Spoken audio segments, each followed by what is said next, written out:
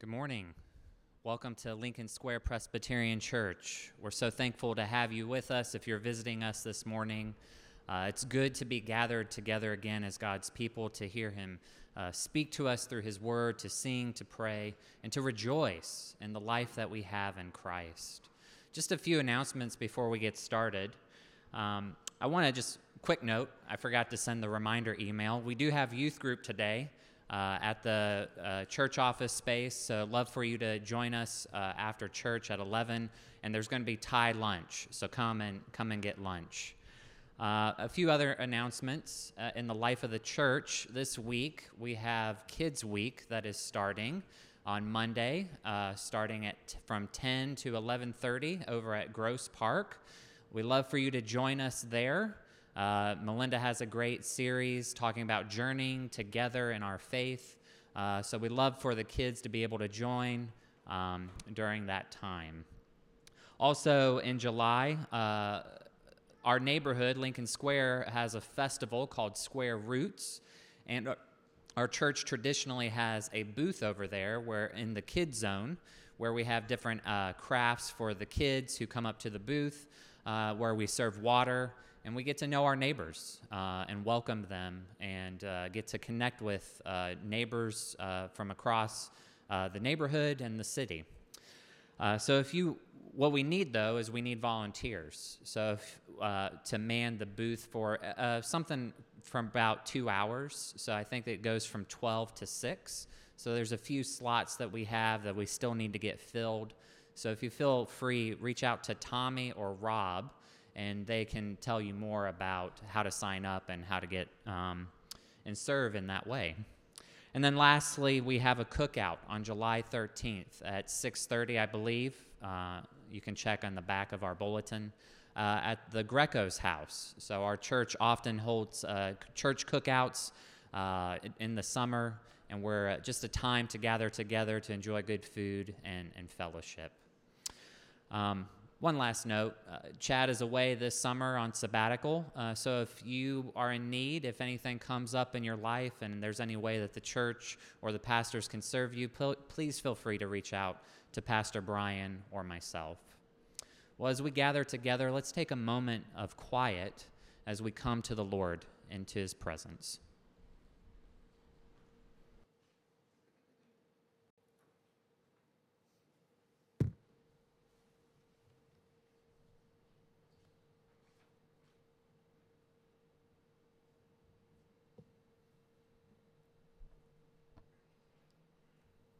Good morning.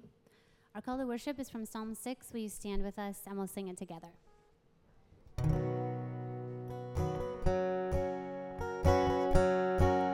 How long, O Lord, till you deliver my life? Save me for the sake of your steadfast love. How long, O Lord, till you save me for the sake of your steadfast love. O Lord, rebuke me not in your anger, nor discipline me in your wrath. Be gracious to me, O Lord, for I am languishing. Heal me, O Lord, for my bones are troubled. My soul also is greatly troubled, but you, O Lord, how long? Turn, O Lord, deliver my life. Save me for the sake of your steadfast love. For in death there is no remembrance of you. In Sheol, who will give you praise? How long, O Lord, will you deliver my life?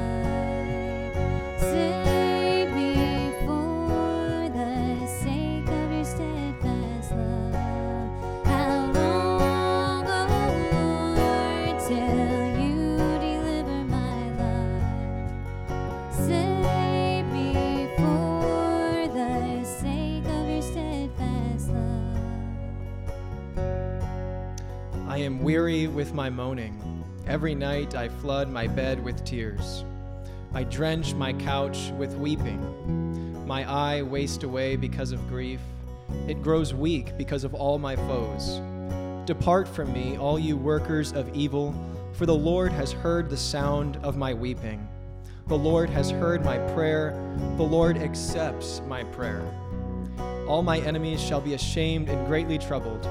They shall turn back and be put to shame in a moment.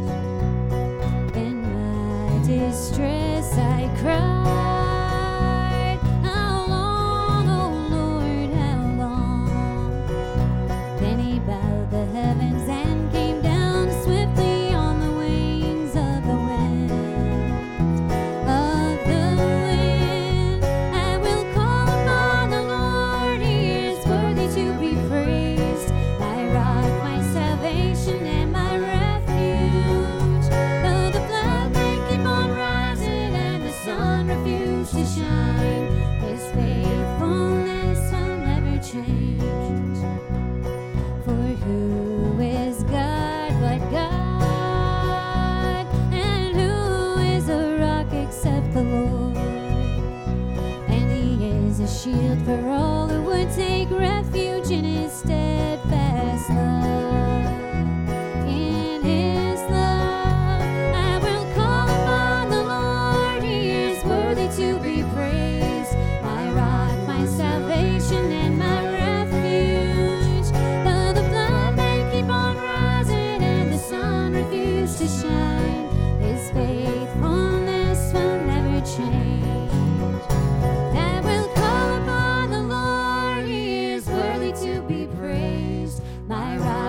Salvation and my refuge. Though the flood may keep on rising and the sun refuse to shine, his faithfulness will never change. Please be seated.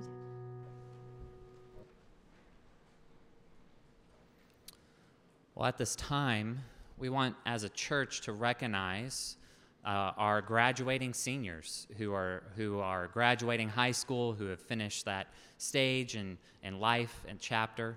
And we want to celebrate that with them. And our senior this year, our only senior, is Colum McNally. So I'll go ahead and invite Colum to come on up.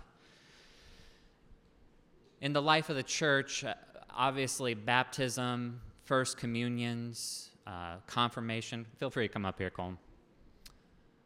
Those are significant in our lives and our spiritual growth.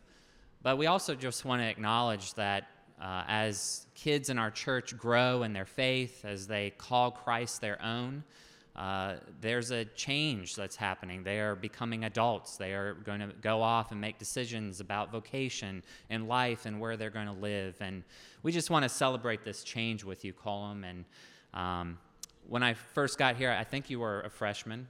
Yeah, you were a freshman. So I've really enjoyed the opportunity to serve Colum as his youth pastor, to grow with him, to talk about faith and life, and just to see the sort of person that Colum has become. Colum hasn't just been in the church. Colum has served our church. You would often see Colum singing with our worship team. You often see Colum reading scripture for us, probably one of our best ones too. So we're thankful, Colum, and whether you are with us for many more years or whether God takes you to new places, we want you to know that you are loved by us and this community, and we are thankful for the ways in which you have served our community. So let me pray for Colum, and then I'm going to invite us to say a congregational blessing. Gracious, merciful God, Lord, we thank you for the call that you have placed on our brother Colum, for the ways in which we have gotten to see Colum grow, both as a person, as a brother, as a friend, but also as a beloved child of God, as a follower of Christ. Lord, we thank you for the ways in which Colum has served our church here, and through music, and through scripture reading, and through friendship. Lord, we give you praise for the witness that Colum was and still continues to be in our community around us, his time at Lane Tech in particular. And Lord, we ask that you would go with Colum as he goes to the University of Illinois in Chicago, UIC. Lord God, we ask that you would be with him in his studies, that you would direct him and move him. And Lord, we pray that in the times that he feels discouraged in his life, that you would remind him of your love, of your grace that is found in Christ Jesus. Lord, we ask that you would be with Colum and that you would strengthen him during this season in his life. And Lord, we as a church ask that you would give us wisdom and eyes to see Colum well, that we reach out, that we befriend him, that we continue to see him as our brother. We pray this in Jesus' holy name. Amen. I forgot to mention before we do the blessing, Colum's going to the University of Illinois in Chicago, and he's going to be studying mathematics, as well as doing some choir on the side. So we're excited to see how God directs your life, Colum. I want to ask everybody to stand with me as we say this blessing over Colum. Colum, we give thanks for you and the call of faith you have received in the name of our Lord Jesus Christ. May you continue to know the boundless love of God and rest in his forgiveness and grace alone. May you live with boldness, remembering the promise that nothing can separate you from the love of Christ. And may you seek justice, love mercy, and walk humbly before God, loving your neighbor as yourself. And may we, the church, continue to be a haven of love and grace that encourages and builds you up in faith. To the glory of God, the Father, Son, and Holy Spirit. Amen. Amen.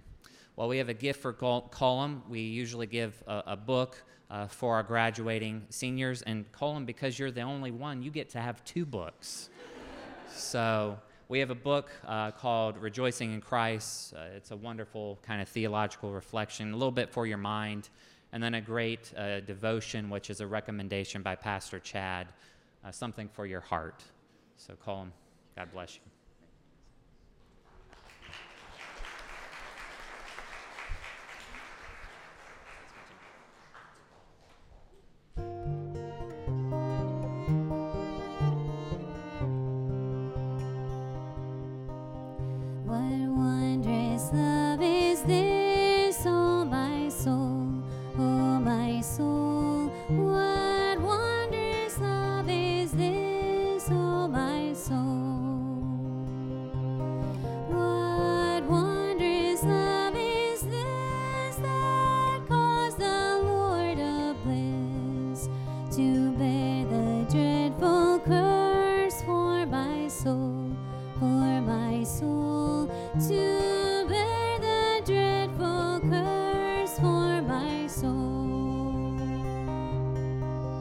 To God and to the Lamb I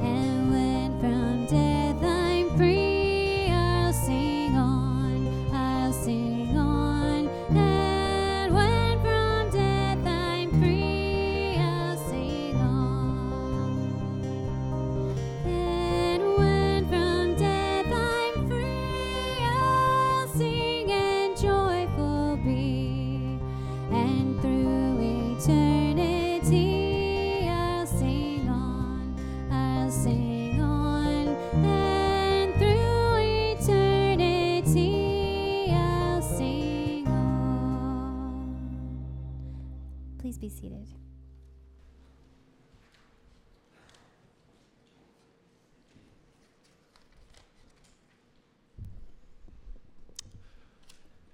Well, as God has gathered us and called us to worship and shown us his goodness and his grace in Christ, let us take a moment to come to God in prayer together. Gracious and almighty God, it is in you that we live and we move and we have our being. We ascribe to you alone, O Lord, all glory, honor, and praise this morning, as we profess that your goodness and loving kindness has brought us here today. By your Spirit and by the work of Christ, you have gathered us here to remember your great works of old, to expect your care for us in the present, and to look forward to the great works that you will do in our lives in the future, individually and as the church here at LSPC. We give you thanks, O Lord, for your covenant faithfulness that you have shown us. And we ask, God, that you would equip us to live faithfully to you as you have been faithful to us. Heavenly Father, as our call to worship described this morning, the reality is that many of us come gathered this morning with pains and anguish. We come here this morning weary from this past week.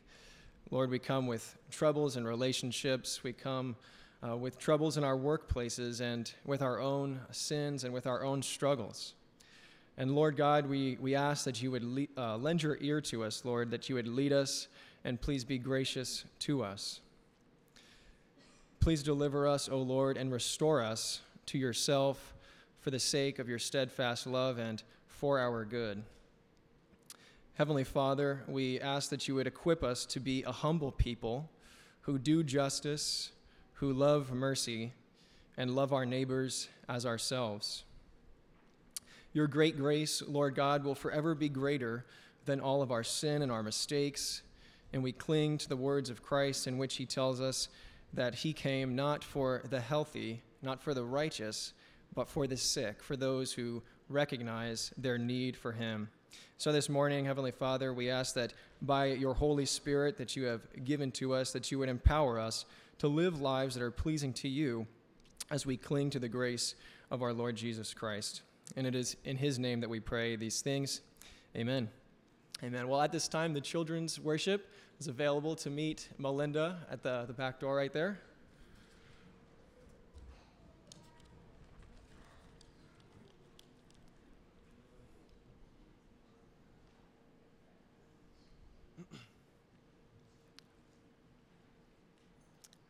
Well, we now enter into our time of confession and assurance.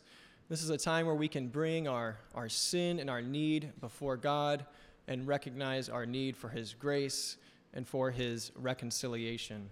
We'll do this together corporately and also have a time of silent personal confession. Happy are those whose transgression is forgiven, whose sin is covered. Happy are those to whom the Lord imputes no iniquity, and in whose spirit there is no deceit. While I kept silent, my body wasted away through my groaning all day long. For day and night your hand was upon me. My strength was dried up as by the heat of summer. Then I acknowledged my sin to you and did not hide my iniquity. I said, I will confess my transgressions to the Lord, and you forgave the guilt of my sin. Therefore, let all who are faithful offer their prayers to you.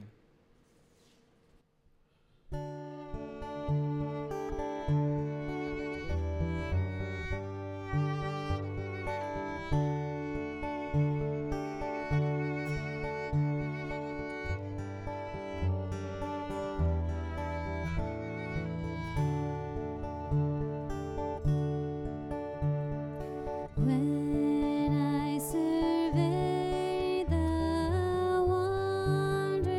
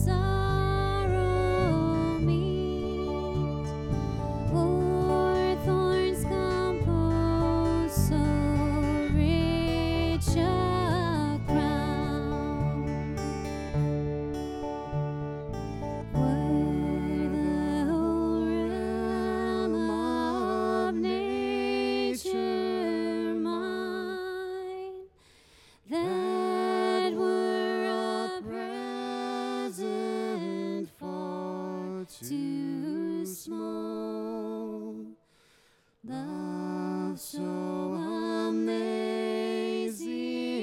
so divine, demands my soul, my life, my home.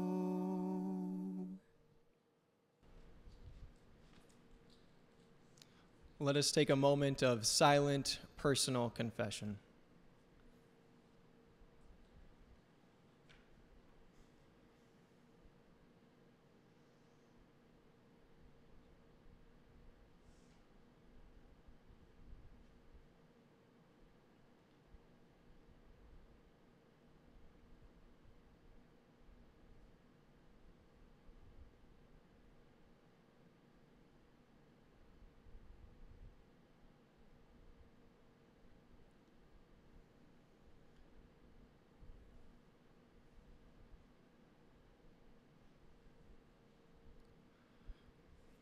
Heavenly Father, Lord God, we come before you and we thank you for your faithfulness and for the mercy that you have shown us in Christ. We acknowledge that there is nothing in our hands that we bring, but it is simply to your cross, Jesus Christ, that we cling to you by your grace. We give you thanks. We pray these things in Jesus' name. Amen. Well, if you would all stand with me, we will now read our words of assurance from Philippians chapter 1, verse 6 together. And I am sure of this, that he who began a good work in you will bring it to completion at the day of Jesus Christ. As God has welcomed us and greeted us in Christ, let us take a moment to welcome and greet those around us.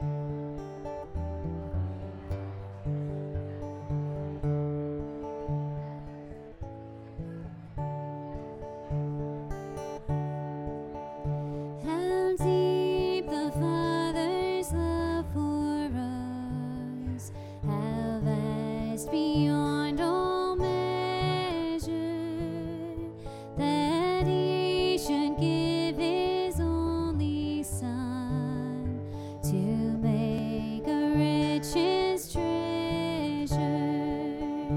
How great the pain of searing woes! The Father turns His face away, as wounds which mar the chosen one bring many sons to glory.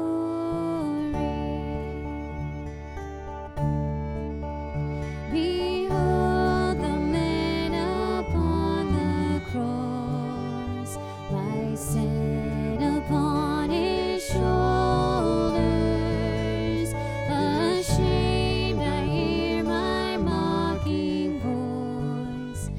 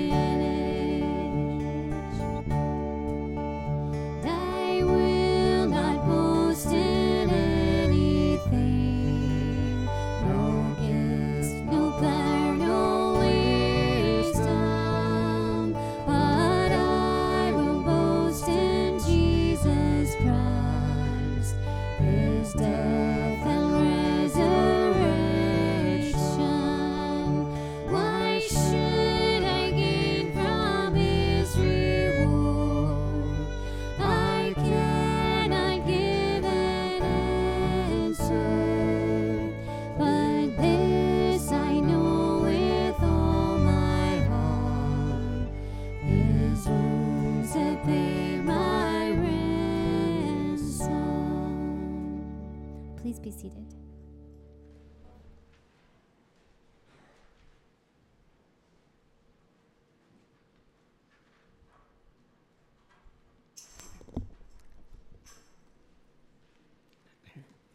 Our New Testament lesson today is from 2 Corinthians chapter 1, verses 3 through 7.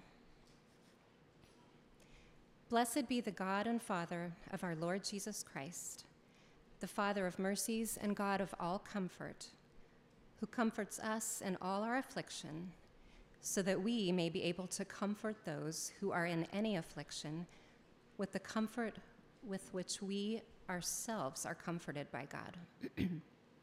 For as we share abundantly in Christ's sufferings, so through Christ we share abundantly in comfort too.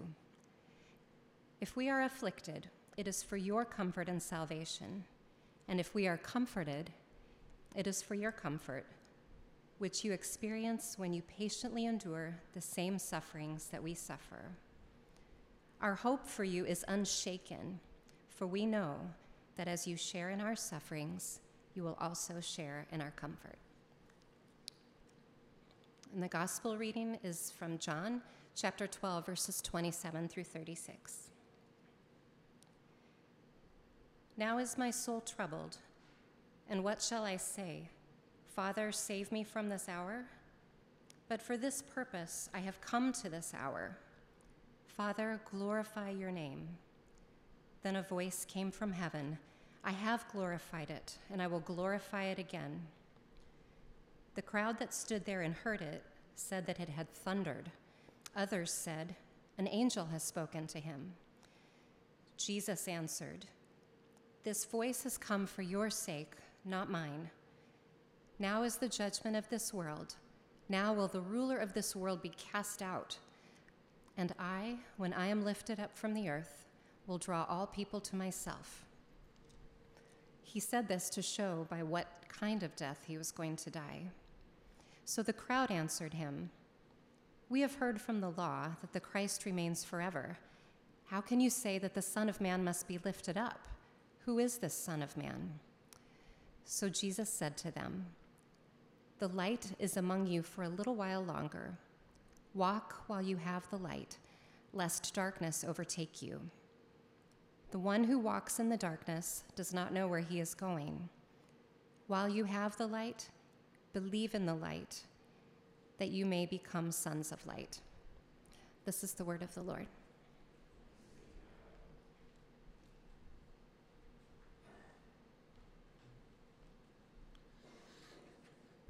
Thank you, Robin, for reading our scripture this morning.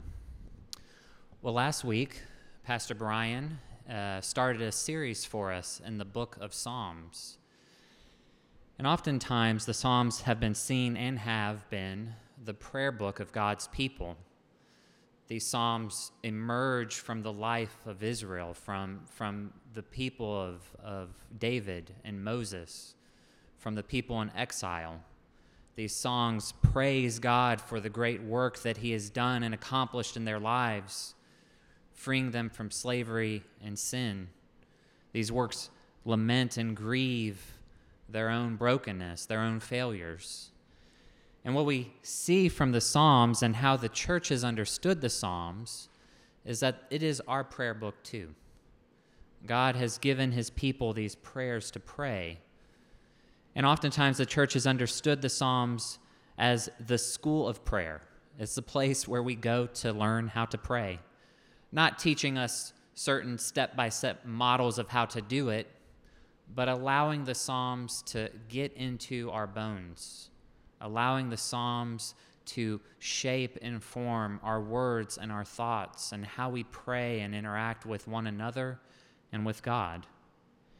I love how Pastor Brian described it in his sermon last week. He described the Psalms as mirroring our emotional and spiritual experience and giving us language to use in our prayers.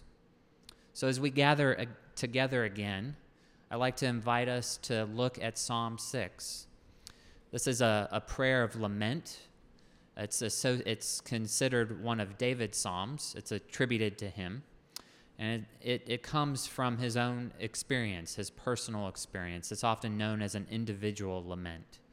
So let me read this for us, and then we'll jump in. To the choir master with stringed instruments, according to the Shemith, a psalm of David. O Lord, rebuke me not in your anger, nor discipline me in your wrath.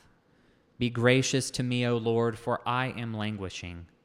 Heal me, O Lord, for my bones are troubled. My soul also is greatly troubled. But you, O Lord, how long? Turn, O Lord, deliver my life. Save me for the sake of your steadfast love. For in death there is no remembrance of you. In Sheol, who will give you praise? I am weary from my mourning. Every night I flood my bed with tears. I drench my couch with my weeping. My eyes waste away because of grief. It grows weak because of my foes. Depart from me, all you workers of evil, for the Lord has heard the sound of my weeping. The Lord has heard my plea. The Lord accepts my prayer. All my enemies shall be ashamed and greatly troubled. They shall turn back and be put to shame in a moment. Let me pray. Gracious, merciful God, Lord, we thank you for the Psalms. We thank you for this psalm. Lord, we ask that you would speak to us through your word, that you would meet us wherever we find ourselves this morning, and that you would be with the meditation of all of our hearts gathered here and the words of my mouth. We pray this in Christ's holy name. Amen.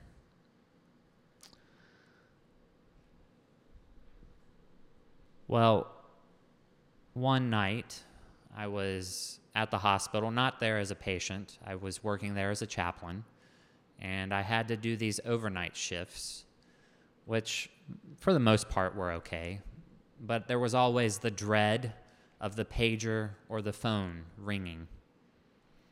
And right before I was about to close my eyes and I was feeling the heaviness of the sleep coming over me, the phone rang from the ICU. Initially, when I see something from the ICU, I think a potential stroke, a heart attack, a crisis. But the nurse told me that there was a patient, a man, a 70-year-old man, who could not sleep and wanted to talk to the chaplain. At first, I thought to myself, well, at 2 o'clock in the morning, he wants to talk to the chaplain. But I pulled myself out of the bed, and I went to speak with him. And this has happened multiple times, and usually someone's just looking for a prayer, just a quiet word, just a listening ear. But for this gentleman, he had a lot on his mind and his heart. In the quiet of the hospital room, his life was flooding back over him again. He would describe himself as successful in the eyes of the world, and yet at the same time, he felt empty, isolated, and particularly from his family. And he was grieving the lost time that he had with them. This was a moment of a partial confession, a partial theological inquiry, wondering where God was in his life. He brought up questions: will God forgive me? Is my health failing and my physical suffering a result of what I've done? Has God abandoned me? Will God always be angry and disappointed with me? Will this grief that I have this evening ever go away? Because it has lingered all my life. And the irony of this is, even though our circumstances were different as he was asking these questions, and I was slowly waking from my slumber, I too had similar questions. The grief and the sorrow and the pain that I've not only witnessed over that last year as serving as a chaplain, but also within my own life. Will this pain ever go away? Will my feelings and my circumstances always be what they are now?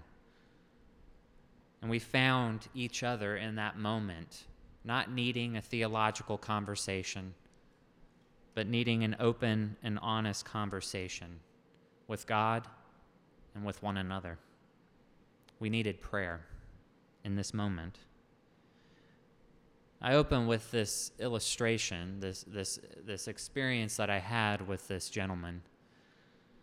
Because in that moment, the sort of prayers that we needed were laments. Laments are these open and honest prayers that God's people have been praying century after century, describing their grief and their pain and their loss. Now, for many of us, we might think of our prayer life, and oftentimes we go to God in our time of need or a time of crisis. But sometimes we carry grief with us. We don't always allow God and others to meet us in those places. It's too tender. It's too real. And yet the Psalms are filled with these prayers of grief, prayers of lament. It depends on how you categorize laments, but biblical scholars will say roughly about half of the Psalms, whether fully or partially, have laments, whether individual laments or corporate laments. And these laments, they're not just God's people complaining to him, lashing out, "Where are you?" complaining about what you're doing in the world. They're deeper than that. Laments are praises, and they're praises appealing to God's character, appealing to a God who is righteous, to a God who is just, to one who has revealed himself as merciful, to one who has revealed himself as committed to his promises. And these laments are where grief and sorrow and pain intersect the reality that God is sovereign, that God is faithful to us. The laments allow us to hold these things together. They allow us to hold our grief and our sorrow and our distress with a God who is sovereign and who is loving and who is with us. So as we look at Psalm 6, I want us to consider how this psalm invites us to lament. This lament does it, I think, in three ways, and we'll spend the rest of the time looking at it. To lament invites us to acknowledge, first, our distress and suffering, to acknowledge it. To lament is to invite us to ask for our distress and suffering to end. And lastly, to lament, as Psalm 6 asks us to do, is to ultimately trust God will answer our cries and our distress when we pray to him. So let us look at this first one. Lament invites us to acknowledge our distress and suffering. Psalm 6 is often grouped together with a series of psalms known as the repentant psalms or psalms of confession, which plea out for God's mercy in the midst of our wrongdoing, in the midst of our sin. One of the best known is Psalm 51, which is often associated with David's adultery with Bathsheba and his repentance after being confronted by the prophet Nathan. The early church often accustomed the singing of these psalms throughout Lent, or on Ash Wednesday in particular, marking this entrance into a season of repentance and lament, a season of grief and sorrow. Psalm 6 is often also called a psalm of sickness. We heard it in the reading, these references to our bones, the anguishing of our bones, going down into the depths of Sheol, the depths of death. Psalms like ours this morning may have been written by individuals, by kings. This one in particular is associated with David. We don't exactly know his circumstances, but David went through a lot in his life, whether running from Saul, who wanted to kill him, or the rebellion of his son Absalom, or just even David's own sin and brokenness and grief. Whatever the circumstances may be, whether an individual prayer or God's people taking this prayer for themselves and praying it on their own behalf, this psalm seems to reflect a prayer of spiritual grief whether grief over our own sins or our wrongdoing, grief with our circumstances, our physical ailments, whether it's emotional distress, depression, anxiety, fear. We are invited to acknowledge and to name our distress to God, to name our grief, to name our sorrows. In the first 7 verses, David is described in great distress. His whole person, his body, his mind, his soul is in anguish, and he's languishing. He's falling apart at the seams. How is this distress and suffering described? Well, it's described in a few ways. David describes it, one, in the sense that God disapproves of him in some way. David prays that God would not rebuke him or discipline him. Whatever David's circumstances may have been, whether it was truly his fault or not, his experience is one that God has turned from him. He feels God's distance as he prays this prayer. The reality is that David feels isolation in the midst of his grief, in the midst of his sorrow. And this isolation sinks down to his very bones. When the Psalms refer to the bones, it's not just our physical bones, but it's sinking down to the very heart of who we are, our very soul. This language invites us to consider our own isolation, our own places of distance. Maybe you have walked into this room and you're hoping that God will show up in some way, that he won't be too far away from you. Maybe hoping that if you say the right words or think the right thoughts, then maybe God will turn back. Maybe others of us have walked into this room just feeling our loneliness and separation from others. This past week, I was able to see my mom for the first time actually in 3 years, physically in person. And it was a joyful moment, and I was thankful for it. But I was also touched by the grief of that distance and of that isolation, of not seeing her for so long. It sunk down into my soul. Maybe it's with folks at our workplace. Maybe we feel out of place, or others have made us to feel out of place. This isolation and this grief can become a spiral. The more isolated we feel, the more grief, and the more grief that we feel, the more that we feel like we have to pull away from others, from community. And this lament and this distress that the psalmist, that David is describing here, leads him to weariness. He feels weariness in his body. He feels it in his soul. Getting lost in the grief is making his physical body feel weary. We see David pray. He says this in the psalm, "I am weary from my mourning. Every night I flood my bed with tears. I drench my couch with my weeping. My eyes waste away because of grief. It grows weak because of my foes." This grief that David is describing is literally sucking the life out of him. It's sucking the energy out of him. Maybe for some of us, we feel that in the midst of anxiety, in the midst of our worries. It consumes our thoughts. It consumes the energy that we have. Maybe it's depression, this heavy blanket that just seems to weigh us down.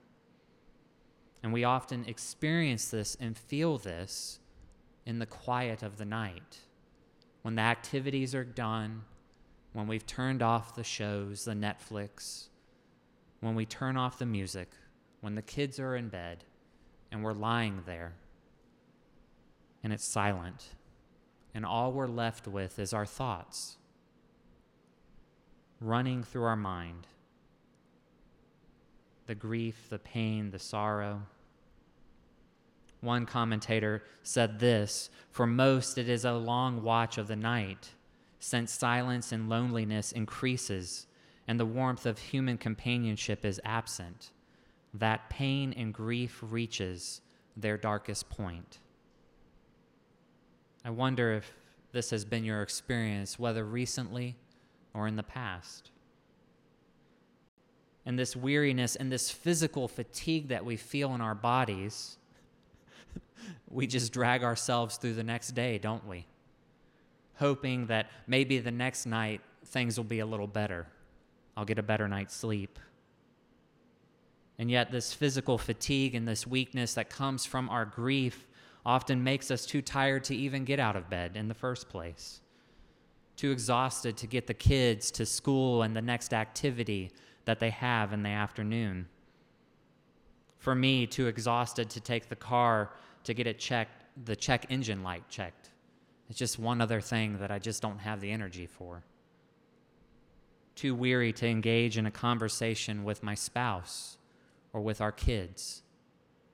Too depressed to go to church and be with others who seem like they have it all together. David in the psalm here gives us this image that grief is not just some mental thing that's up in our head, but it's something that sinks into our whole person. And David gives us language to pray to God, to meet us in our grief, to meet us in our weariness. One last thing as we consider this grief here, as we are honest and acknowledge this grief, our weariness, our pain, our suffering, it actually opens us up to see the grief of others. As we acknowledge it with God and with others, we begin to see with new eyes, even in the midst of our weariness and our pain and our loss, the pain and the experience of others. The psalm is not just a lament to God that he would hear our prayers, but the psalm invites us to see the pain and the grief of others in their weariness. So if the lament, the psalm, invites us to acknowledge our distress and our suffering, to acknowledge our grief and our weariness, it also invites us to ask for our distress to end, to ask for it to end. Now, maybe that makes sense, but I want us to consider some of the imperatives in verses 1 through 5. I'm just going to read them off real quick. They say, "Rebuke me not in your anger, nor discipline me in your wrath. Be gracious to me, for I am languishing. Heal me, for my bones are troubled. My soul is greatly troubled. Deliver my life. Save me for the sake of your steadfast love." The word ask might be a little too weak. The laments invite us to demand that God would bring an end to our distress, that God would act in our world and in our lives, that God would meet us in our grief. If any of you have grown up in the church at all in any way, or just even in Christian circles, this psalm like ours this morning might sound a little off to our sensibilities. Should we be making demands of God? Isn't God the one who has the authority to make a demand on my life? Yes, of course, we are to live in humble obedience before our God and to trust in him. And yes, we should live with a level of contentment knowing that God has placed us in certain places, and it's actually for our good. But, and this is a big but, this does not mean that we just sit back and let life roll over us. This psalm does not invite that. This psalm does not invite us to just passively and quietly allow the grief and our suffering and our pain just to run us over. This psalm allows us to pray to God boldly and confidently. In verse 4, we're actually given the basis for this demand, this reality. It says, "Turn, O Lord, deliver my life. Save me for the sake of your steadfast love." our demand, our ask of God is not based upon the amount of suffering that I'm in. It's not based upon how well I have my life together. It's not based upon my social status, my economic status, even the sort of Christian that I am. No, it's based upon God's covenantal faithfulness, his commitment to you and to me. And we need that, don't we? Because if our grief really overwhelms us as it does, and it weighs us down, this basis for asking God has to come from outside of ourselves. This basis does not stem from the sort of person that I am, but it stems from who God is, that God is abundant and his love is overwhelming. And I think part of the reason why it's difficult for us to ask or to demand that God would act is because sometimes the way that we communicate with God, we communicate with him a way in which we kind of view him as small. I'm going to just let God answer these small prayers. Or we believe that we are small, and does God even really care? And yet our psalm invites us to push back against this reality that God is small or that we are small, but that God sees us, and he invites us to risk everything to bring before our laments, our vulnerable prayers. And it is a risk because there is a possibility that God will not act in the manner that we want on our timetable, but God will act. So I invite us this morning to think, what demand, what ask do you need to bring before God this morning? It's easy to kind of just try to hide our suffering from God or from others, to put on a brave face, to just say, I'm fine, I'm okay. I do that a lot. I'm fine, I'm okay. It seems easier just to suck it up and hope for small changes to happen in my life rather than believing that God's grace and goodness can move in a meaningful and powerful way. And that is what our laments invite us to do. So they invite us to acknowledge our distress. They invite us to demand, to ask God to end it. And lastly, to close our time. The laments invite us to trust God will answer our cry, that he will hear our prayers. Laments are not just expressing our grief. They're not just ways to acknowledge our common shared human experience, although that's wonderful. Laments are not just ways to demand that God is to act. This prayer is a prayer of hope. Laments are ultimately an act of hope. We do not just blindly wish things to be better and we just send some positive energy out into the universe around us. No, we have a hope that is real. The psalm is strange. Most of the psalm describes distress and anguish and demands. And yet our psalm invites us to see that God has heard David's prayer. It says that the Lord has heard the sound of my weeping. The Lord has heard my plea. The Lord accepts my prayer. God has made himself known to David, and David acknowledges that God has heard his prayer.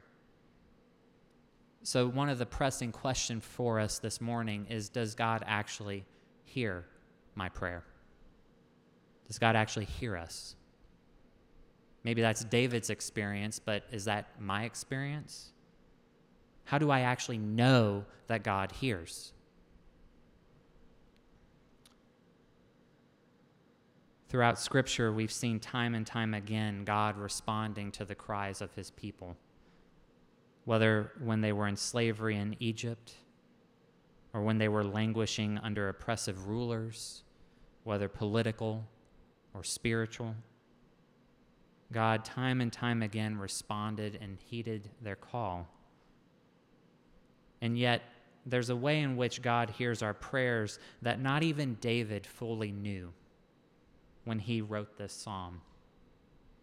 The way that we can know that God hears our prayers is because of his Son, Jesus. Jesus, the Son of God, became human.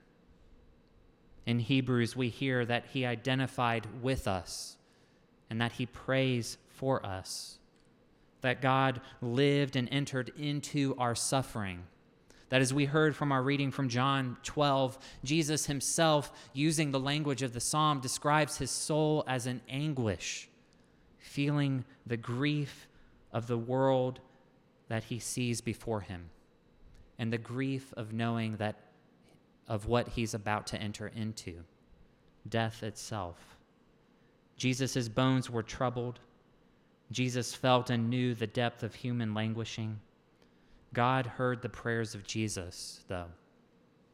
He heard Jesus' prayers upon the cross. He heard Jesus' prayers in the garden. And ultimately, we see that Jesus lives, that he's risen, that he is our living hope.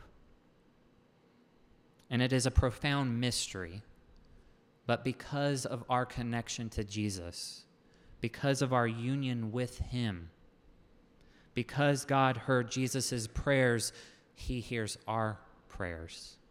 He sees our grief. He sees our longings. It is dangerous to look at our circumstances and to think that maybe God doesn't care. And that is a real feeling, and that is real. But it often leads us into isolation and trouble and feeling a sense of shame. I should not feel this way. I should not feel depressed. I should not feel anxious. Something is my fault in this. And yet what God is inviting us to see is that part of the way of faith is to follow him in those places. I want us to take us back to the ICU room for one moment. I don't remember what I said to this gentleman in our conversation. I remember more the questions and the pain and the grief than anything of words of comfort that I said to him. But I do remember that we prayed together, and I do remember that we read the Psalms together, including actually this one. Both of us learned that night to grieve with each other and to grieve with God, to lament. And no, we didn't do it perfectly, but we entered into it to draw near to our questions and our doubts, our sorrows and our griefs, that God would be gracious and that God would hear our grief and see our pain. Psalm 6 invites us into this posture. The psalm opens with troubles and our felt experience of isolation. And as we embrace these words and allow them to sink into our bones, this school of prayer, this psalm, we see that they're not just magic words that produce or manipulate God to act on our behalf, but rather we pray these prayers so that we might be transformed, so that God might transform us into a people of both grief, who can hold our own grief and hold the grief of others, but also a people of hope, a people who know that their prayers are heard because their Savior's prayers have been heard. And because he lives, we know that our prayers are brought before our God. Let me pray. Gracious, merciful God, Lord, we thank you for Psalm 6. Lord, we ask that you would draw near to each of us here, however we come. We ask that you would draw near and help us acknowledge our distress, our suffering, our pain, that you would give us boldness to ask prayers that we have never thought that we could ask, and to trust and know that you do hear them, and draw our eyes to Christ. We pray this in his holy name. Amen. Will you stand with us, please?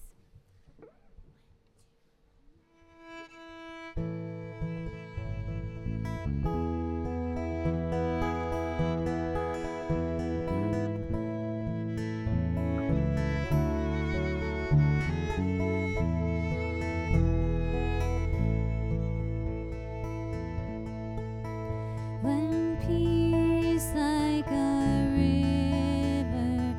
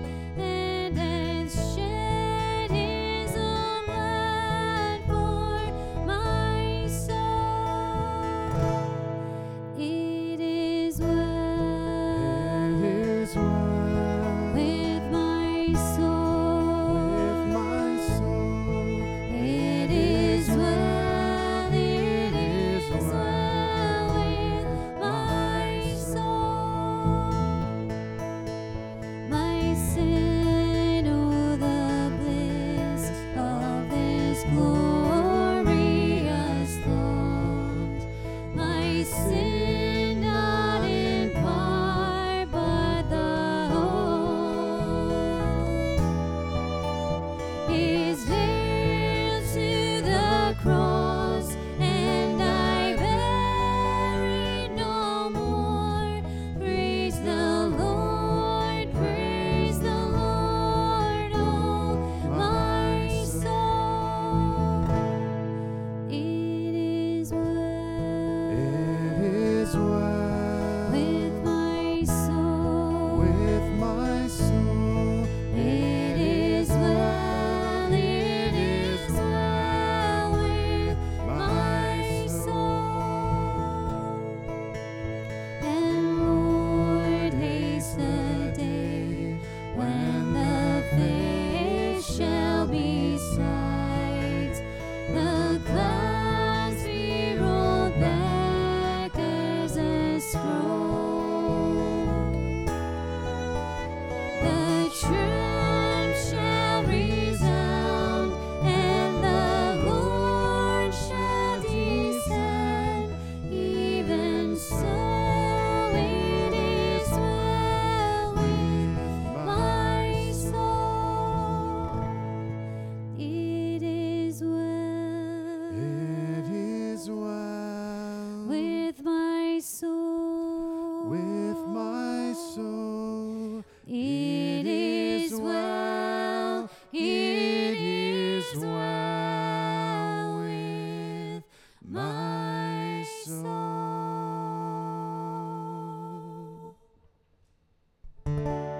The Lord be with you. And also with you. The Lord be with you. And also with you. Lift up your heart. We lift them to the Lord. Let us give thanks to the Lord our God. It is right to give him thanks and praise. Lift up your heart.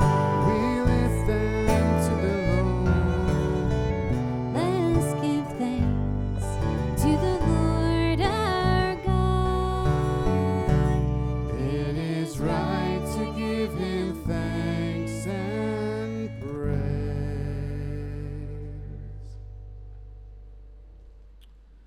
Eternal God, we praise you for your everlasting goodness towards your people. For what do we have that is not a gift from you? And now we join with your people on earth and all the company in heaven in the unending hymn.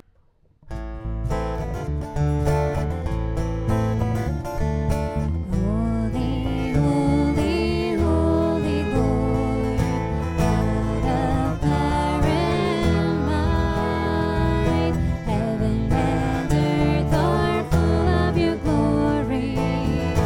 Hosanna,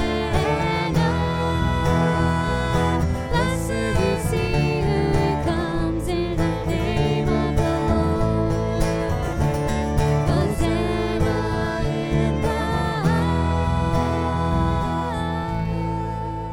highest. You may be seated. Well, this table, Christ's table, is a table of celebration of what God has accomplished in our lives and the world around us to defeat sin and death, to call us to himself. And it might be tempting to think, to come to this table, I have to be in that state, that joyous state, or I have to be confident that I am the one that I can make myself better. And yet the table and the elements of the table reflect something completely different.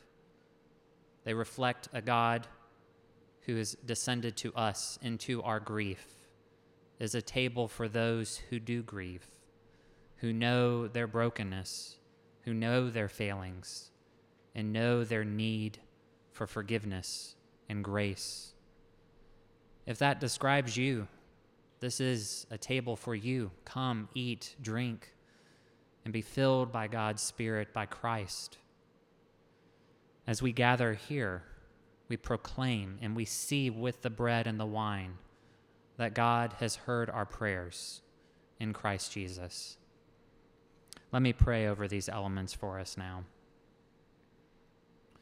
Gracious, merciful God, Lord, we ask that you would use this bread and this wine to build us up, to nourish our souls, to meet us in our grief and our pain and our loss, and to remind us that you are the God of, and you sent your Son, the man of sorrows, to bear us up, to strengthen our knees, to stand us up on our feet, and to restore us to life. We pray this in Jesus' holy name. Amen.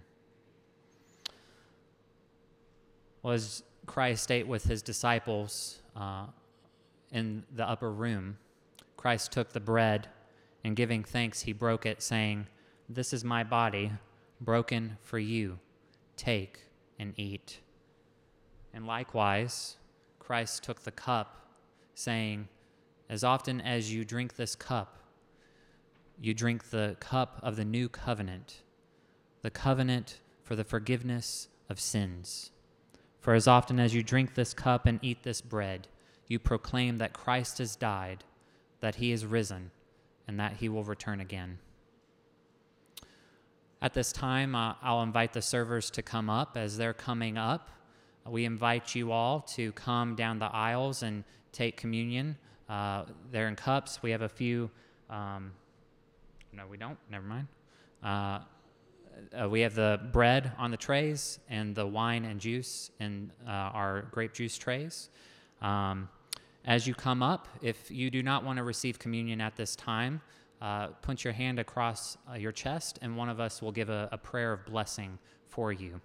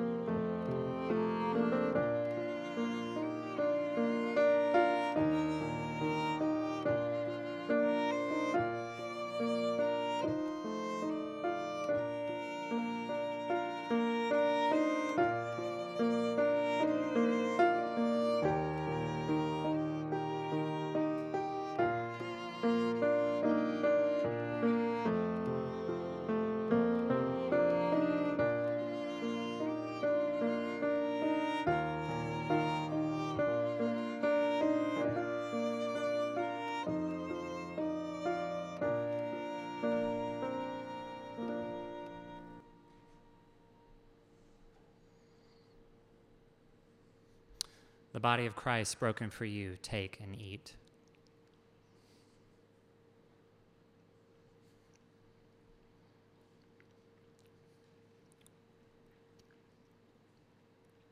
The blood of Christ shed for the forgiveness of all of our sins. Take and drink.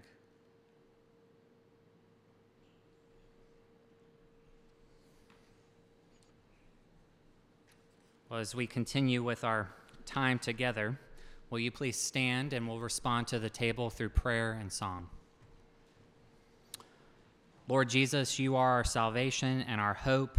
You save the humble but bring low the proud, and your loving kindness is our refuge. Help us to trust you in all of our circumstances as we proclaim the mystery of faith.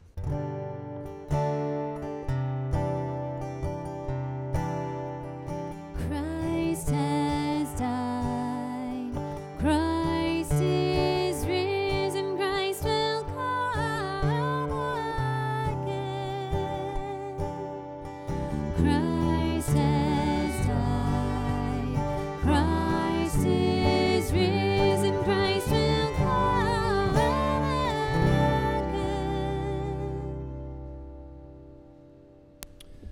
Let us confess together our faith with these words that come from 1 Corinthians 15. Let us declare our faith in the resurrection of our Lord Jesus Christ. Christ died for our sins in accordance with the Scriptures. He was buried. He was raised to life on the third day in accordance with Scriptures. Afterwards, he appeared to his followers and to all the apostles. This we have received, and this we believe. Amen. You may be seated at this time. I'll invite our ushers to come forward with our offering trays. Just a reminder, part of our worship is this reality that we are not our own, that God has made us, that he has given to us and blessed us. And so we respond generously as we can through giving. So feel free to leave something in the offering plates, or you can give virtually, and the instructions are there for your own reading. While I have you, I forgot to announce we're going to continue to celebrate Colum with a cake reception after the church service. So it's just our regular fellowship time. So if you just follow the alleyway back towards the school's playground, you will see the cake reception all set up. We have a cake for Colum and lemonade and water. So please feel free, come grab some cake. Congratulate Colum. Colum, don't run off yet. I know you got to go. I know you got to go do lifeguarding. But stick around and enjoy some cake together. Let us respond together with the doxology. Praise God from whom all blessings flow. Praise him, all creatures here below. Praise him above, ye heavenly hosts. Praise Father, Son, and Holy Ghost. Amen.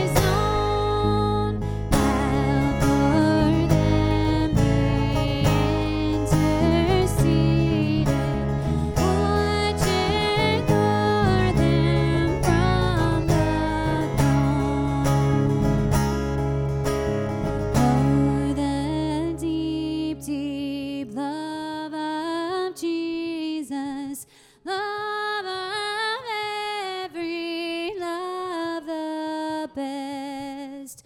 'Tis an ocean vast of blessing. 'Tis a haven sweet of rest. Oh, the deep, deep love of Jesus. 'Tis a heaven of heavens to me, and it lifts me up to glory. For it lifts me up to thee.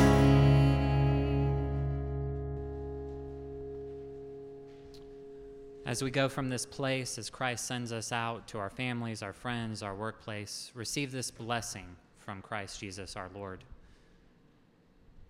May God the Father, whose love is abounding, and the grace of our Lord Jesus Christ and the fellowship of the Holy Spirit surround you in the midst of your grief and your sorrow and your pain, knowing that he hears your weeping and your prayer. In Christ's holy name, amen. Go in the peace of Christ.